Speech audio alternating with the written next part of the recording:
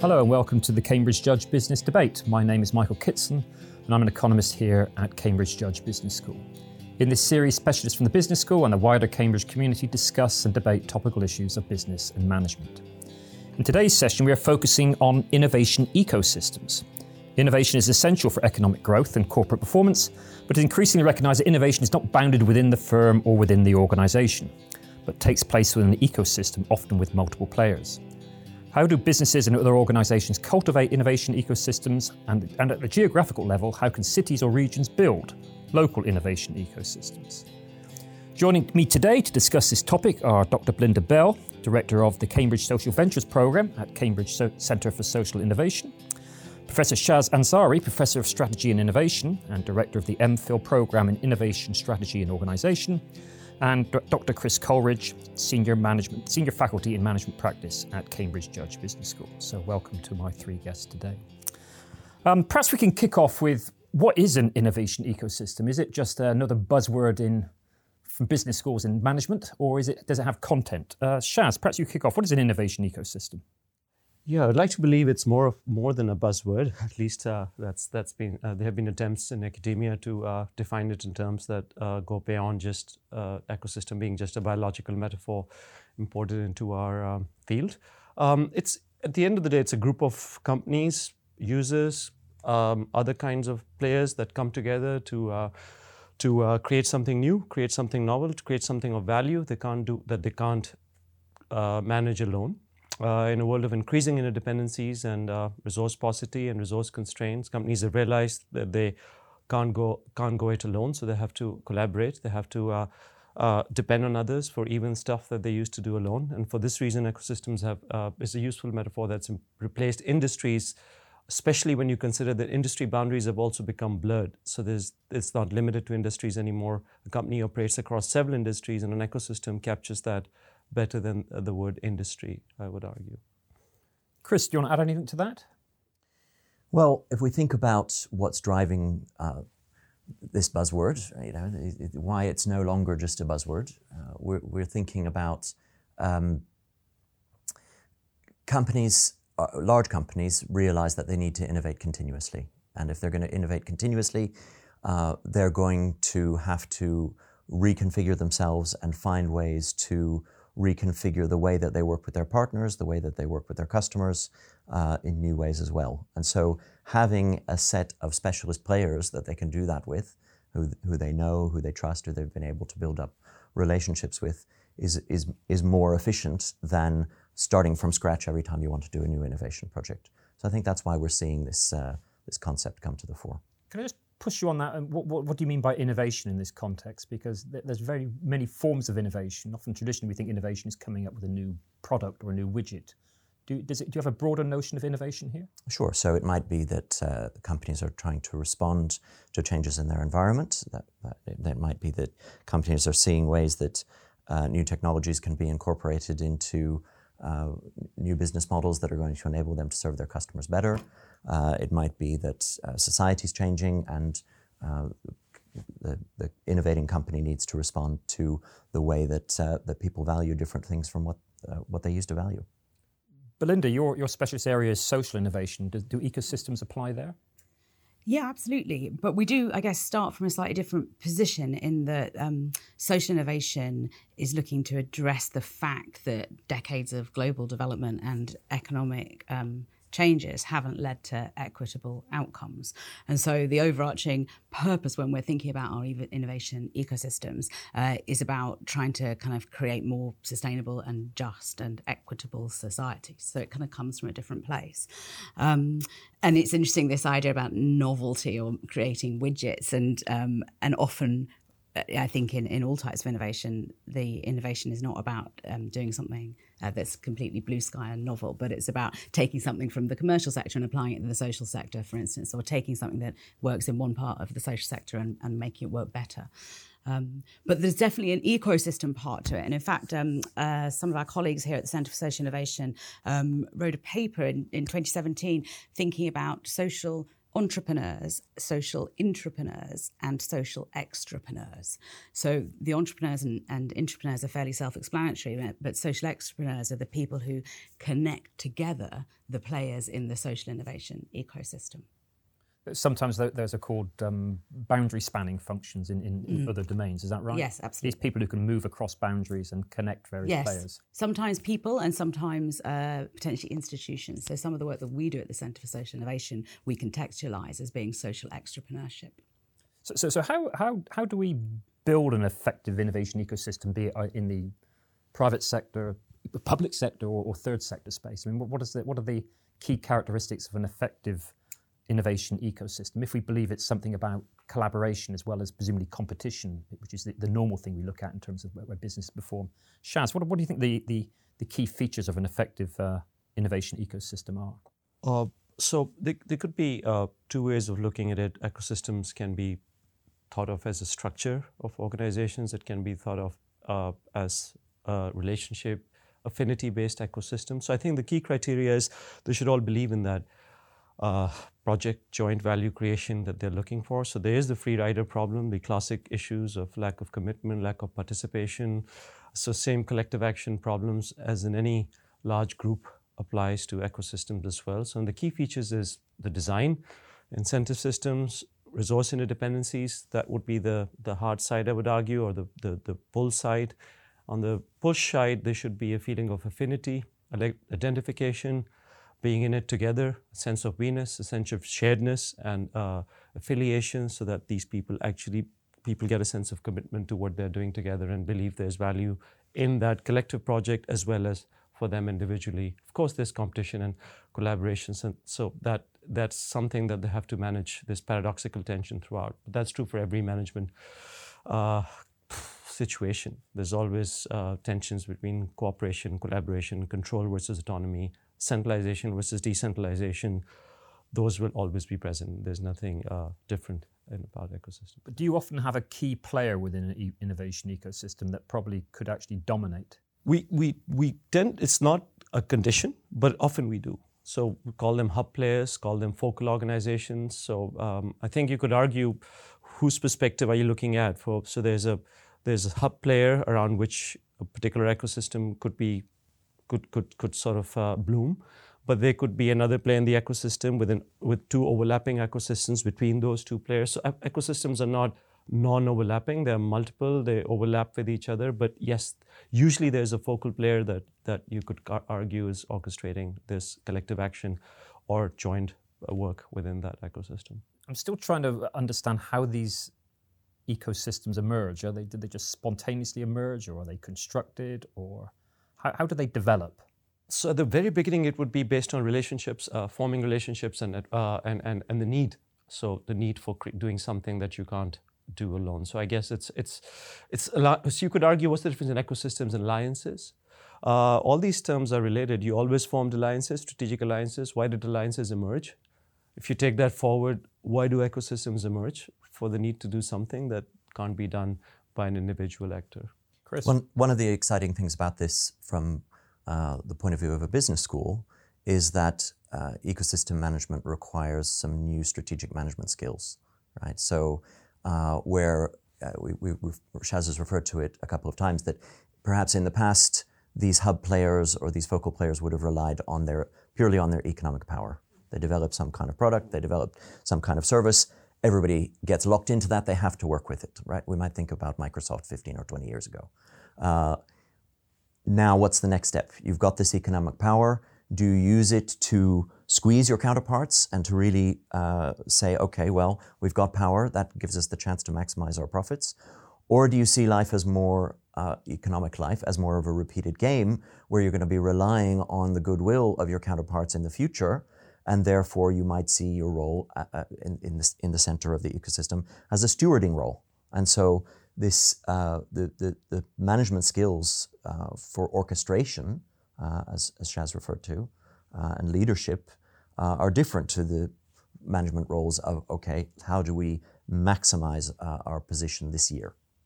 So that would create a challenge, presumably, because you need to change organizational culture if you're going to create an innovation ecosystem. And so that maybe seem a big challenge, because traditionally you would do things within the organisation or the business, but now you're reaching out and building more of a network of alliances, and that require organisational cultural change. Is that right? Yes, I think so. It's businesses have talked about customer centricity for a long time, but now it suggests that we're talking about counterpart centricity, where it's effectively everyone that you're dealing with, whether it's a customer, whether it's a supplier, whether it's an alliance partner, is in a sense someone whose pain you need to recognize and whose priorities you need to be able to understand, and you need to be able to draw and lead your organization into a position where it's going to be able to respond to those priorities. Belinda, are these tensions similar in the third sector, or are they different? I think they're similar. One of the things that occurs to me when Chris is talking there about power and control is so we've seen the emergence in the UK over the last sort of 20 years of a social finance ecosystem, and that has been driven very much by the government in the first instance, thinking that we needed to find more equitable ways of using finance to support communities. And they seeded a number of organisations, which meant that the power still remained, even though the organisations were independent of government, they were carrying some of these internal messages of government policy. And that's proven very difficult, even though there's been a lot of funds, just kind of the demand, the supply and the intermediation areas. The ecosystem hasn't sort of really got the dynamism and the naturalness that perhaps might have emerged if it had been self-developing. Is this a problem of actually building the connections? So you may have all the relevant players within an innovation ecosystem, but you need to build the connecting role. I think you mentioned it in terms of the entrepreneur. Yes, but I think for us in the social sector, that probably isn't something that we identify as a problem. It's small enough and niche enough that people are finding each other, particularly people who are interested in the innovation part of it. But I can imagine commercially that actually finding the correct players, or the right players rather than the correct ones, the most suitable, may be more challenging. Is that correct, Shaz? Because I mean, if you look at many of the big businesses, particularly in the innovation sphere, the big technologically driven businesses, they have resources and usually people who can actually build the connections with external organisations and external businesses. Bigger challenge for small and medium-sized enterprises to want to be within the innovation ecosystem. How do they build those connections? It's true that it's a challenge, but that's where you have these 4UP platforms occasions. So I've seen this happen in the world of fintech, where you had big banks and fintechs. So you could argue on the one side you have Barclays and Royal Bank of Scotland looking for digitalization on building financial ecosystems where they can't do the digital part very well. So they're looking for potential partners who do digital well, and these are usually fintechs. And these fintechs, of course, are looking for resources, for investments, So initially, when you talk to fintechs and banks used to call them our biggest threat competition. Last few years, if you ask banks about fintechs, they talk about them in a much more collaborative manner. So I've seen this conversation shift over the last 5 years, from shifting to fintechs destroying banking to fintechs actually helping banking modernize and digitalize. So that relationship has emerged. And where it happens, probably fora, industry fora, it's all formal and informal networks through which these relationships come about. Belinda. And additionally, Barclays funded and support an incubator for fintech ventures. And we see that in other large corporates that are trying to access the joys of innovation through the supporting of business incubator programs. And that's sort of a very common methodology at the moment, which replicates something that happened in the 70s and 80s as well. So it'll be interesting to see how long it lasts. But I think in finance, that's particularly interesting. But Michael, to come back to what you were saying earlier, it is a cultural change. If we say, well, what happens when the newcomer comes into the ecosystem? In the old days, we might have said, well, everybody prefers to do business with the usual suspects. Now there's a much greater willingness to say, well, if someone's new on the block, they have new perspectives, they have new knowledge, they have new access to resources. Let's see what they have to bring to the party. But it isn't a process that these big firms are waiting for the small firms to take all the risks, do the innovations, and then the bigger firms are just moving in once the risks have been taken by the smaller players? Is it still? Do we still have going back to this issue here of a dominant hub here in these ecosystems? I think it varies from industry to industry. You're correct that you could argue in the automobile industry ecosystems, big cars, big manufacturers, German manufacturers have pretty much waited for things to happen. Despite having the lead, electric Tesla was much ahead. It started out with the electric, even the autonomous driving. If you look at the big car makers, they've always been laggards. They still are laggards, and they're waiting for market to develop. And now they're all launching their electric models and their autonomous cars. So you see that dynamics in the transport industry, whereas in the banking industry, the changes in the insurance industry, the changes have been much faster, fundamental, and there you can't really play this wait and see and wait for others to develop the market, and then you enter later, because you could seriously get upended quicker than later. So I think it would vary across different types of services and ecosystems. What I'd suggest they have in common is that there's a recognition emerging that it's a good thing to be a partner of choice. If you're a large company, it's a good thing to be seen as a collaborative player that is not going to exploit its partners, but is going to try to act towards them in a way that's going to lend itself to future collaboration.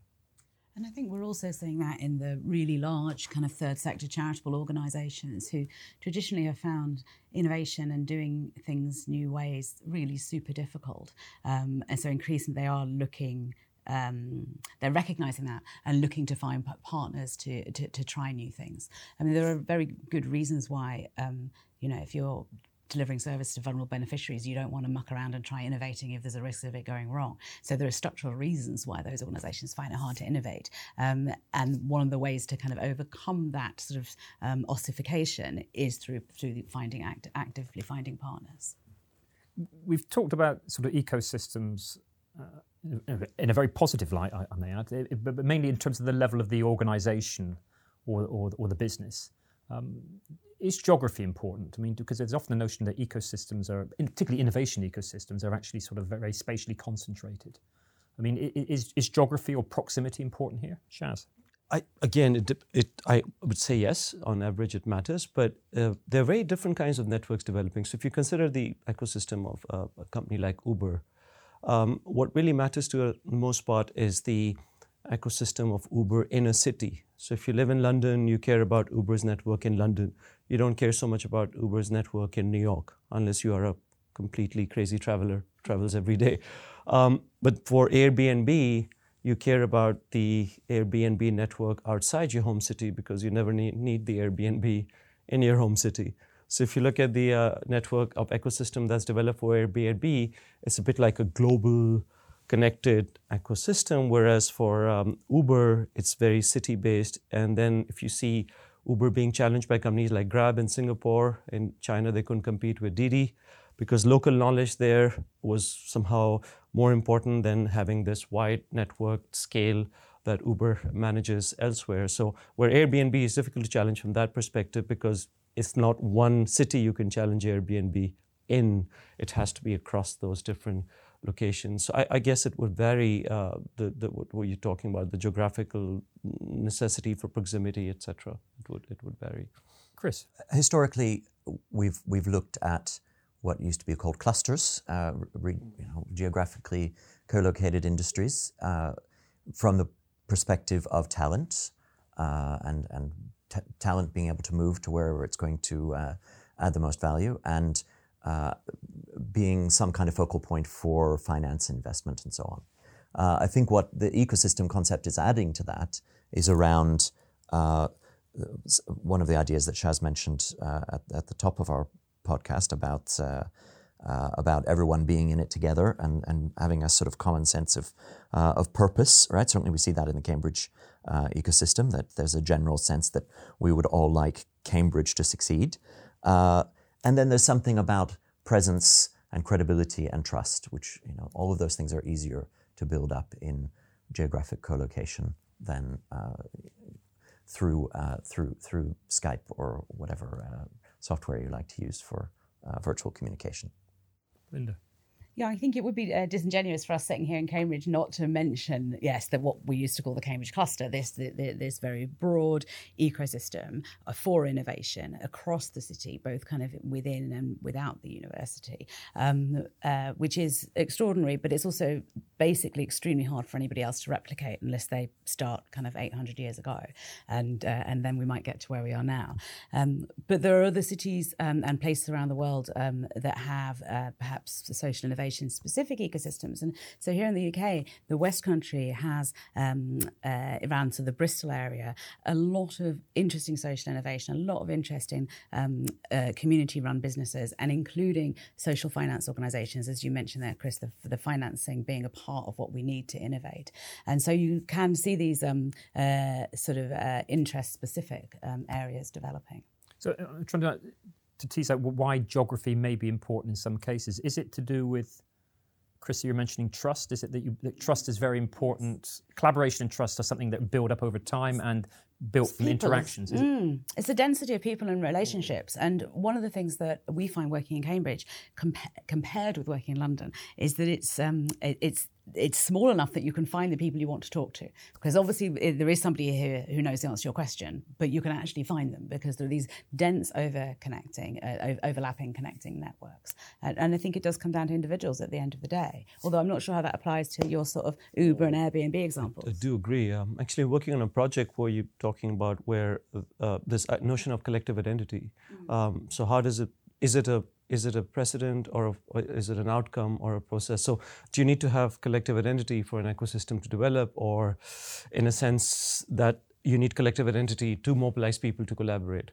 So in that sense, if you look at these two sides, working together, proximity, meeting, having common standards, joint platforms, occasions to work on projects, all build collective identity, which then helps collaboration.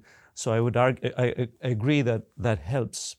In the absence of having the geographical proximity or other kinds of occasions to network, often you would need alternative means to develop that sense of we-ness, the sense of sharedness.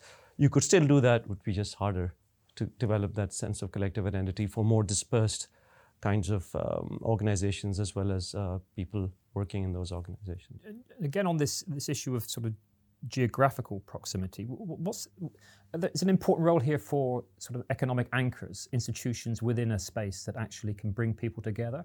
It might be a university, it might be a hospital, it could be a major employer. Is there a certain role for sort of anchor institutions to help a place become more innovative? I think there is. I think the Judge Business School has been trying that. I'm not sure how would I judge the success, but that's what we've been trying. And I think every institution, Bocconi University in Milan, so I can speak more about universities from my own experience. They definitely try and be this orchestrator, bring together different communities, start collaborative relationships on the entrepreneurial side and the academic side, use alumni, use networks, people who have studied here, people who will be studying here, people who have already studied here, formed companies. So it's a great sort of a common point of affiliation for people. They've all been to this university, which creates that identity I was talking about earlier from that perspective. So the university is a great forum for creating that sense and bringing these different communities together. One of the concepts we see if we look at the history of innovation, history of ideas generally, is that it's very helpful to have in the mix some kind of non-commercial space, right? Some kind of place where there's a freer exchange of ideas because nobody can see the value just yet. It's there. Everybody knows there's value, but it's not fully formed yet. Some studies say the rise of the British Empire was down to the coffee houses of London in the 17th century and the free exchange of ideas that happened there. And so anchor institutions can really help their ecosystem if they foster these spaces for non-goal-directed exchange of ideas where after a while of fermenting, some entrepreneur or some innovator is going to pluck the idea when it's ripe from what's growing in that space. I think it's very interesting that you mentioned ideas fermenting, because I think one of the anchor institutions that is very important in the Cambridge phenomenon is actually the public house. We might talk about the business school, or we might talk about the science park, or we talk about the university, but actually the public house is often a place where people met and exchanged ideas, and they're often young entrepreneurs and young scientists who met others, including a receptive bank manager to help to fund these ideas. So actually these sorts of social spaces where people interact are very, very important in innovation, and often we sometimes ignore them because we think innovation is all about hard science or about coming up with a patent or so on. You mentioned indirect goals, and there's a word for them called oblique goals. So if I think the non-commercial point you make is pretty important because it creates that greater level of trust, as well as not thinking I'm here to make money only. So if you set goals, we'll grow by 10% next year, that's a very direct goal. If you say I just want to do well, growth will come obliquely rather than as a direct goal. And that's increasingly, I've heard this organizations trying not to set these even business organizations not trying to set these 10%, 5% goals, but rather striving for excellence and other things, where goal then should be a byproduct of that anyways, rather than a direct target in itself. And I've heard that apparently that's helping innovation in those organizations. So coming back to your point. If we just sort of one final topic to think about, we've talked about the organization, be it the private sector or third sector. We've talked about the space, the region, the city, or the innovative cluster. What about countries? How do countries create an effective ecosystem? Because arguably we say many countries focus on innovation sound crucial for economic growth or to drive productivity. But innovation is often talked about in terms of R&D or funding science and whatever, not these sorts of perhaps building networks or building ecosystems. I mean, what should countries do if they want to build a more effective ecosystem? Reduce bureaucracy for one. Perhaps you need more bureaucracy. Perhaps you need more people, more organizations joining up these networks. Initially, yes. So I agree with you. It's a phasal story. But one study I would like to qualify this with is sometimes we seem to think that America is more entrepreneurial than Europe or EU, or Denmark is more entrepreneurial. And there's some studies that have shown that across. But if you look at a colleague study, Jaideep Prabhu's here, who looked at cultures across countries, distance from equator, corporate cultures, innovation explanation, almost 95% was determined by corporate culture and not national culture. So the interesting part of that story was that, yes, national culture is not irrelevant, but mostly what counts is the organizational culture. On the other hand, this is not to say that countries can't do anything to breed innovation ecosystems, including, as you said, institutional support, laws, regulations. You said government spurred, Belinda, earlier on here, those public-private partnerships. So that would be argued would be a national attempt or initiative to get things going, and then letting it get to momentum for others to join in, and then let that take off. So that's would be my. There's a wonderful book on this topic of how nations can stimulate innovation ecosystems, and it's called Boulevard of Broken Dreams by a guy named Josh Lerner, and it's wonderful because it's 13 chapters of terrible failures, wasted money, ridiculous ideas, and then one extremely short chapter, 5 pages, saying, so this is what you should do based on all these failure case studies. And I think it actually points up that we don't know that much yet about the route to success for these for national ecosystems. We can say, don't rely too much on throwing money at the problem, right? Don't rely too much on artificial means to try to supercharge the system. Somehow put talent at the center of it. Operate with a light touch, but the puzzle is so difficult that I don't think we really have robust answers yet for how countries can just say, okay, we want to be more innovative, here's the playbook. Yes, I'm picking that up. I think we could probably interrogate, if we had another podcast, the idea of wanting to be more innovative. Because what we know is that innovation as it's working at the moment is tending to exacerbate inequality. So 2 of the most innovative places in the UK are Oxford and Cambridge, and they're also 2 of the most unequal places in the UK.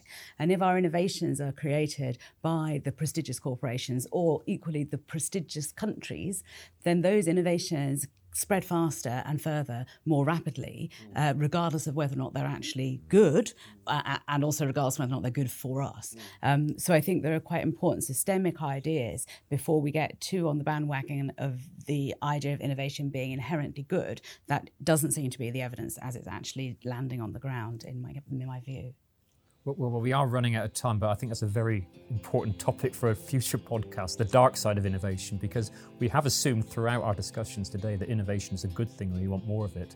Perhaps sometimes innovation may be a bad thing, or certainly have adverse effects in certain areas, and perhaps we need to think about the dark side of innovation and try to mitigate that. But thank you very much for my guests today, Dr. Belinda Bell, Professor Shahzad Ansari, and Dr. Chris Coleridge. Thank you for joining us, and I hope you can join us next time.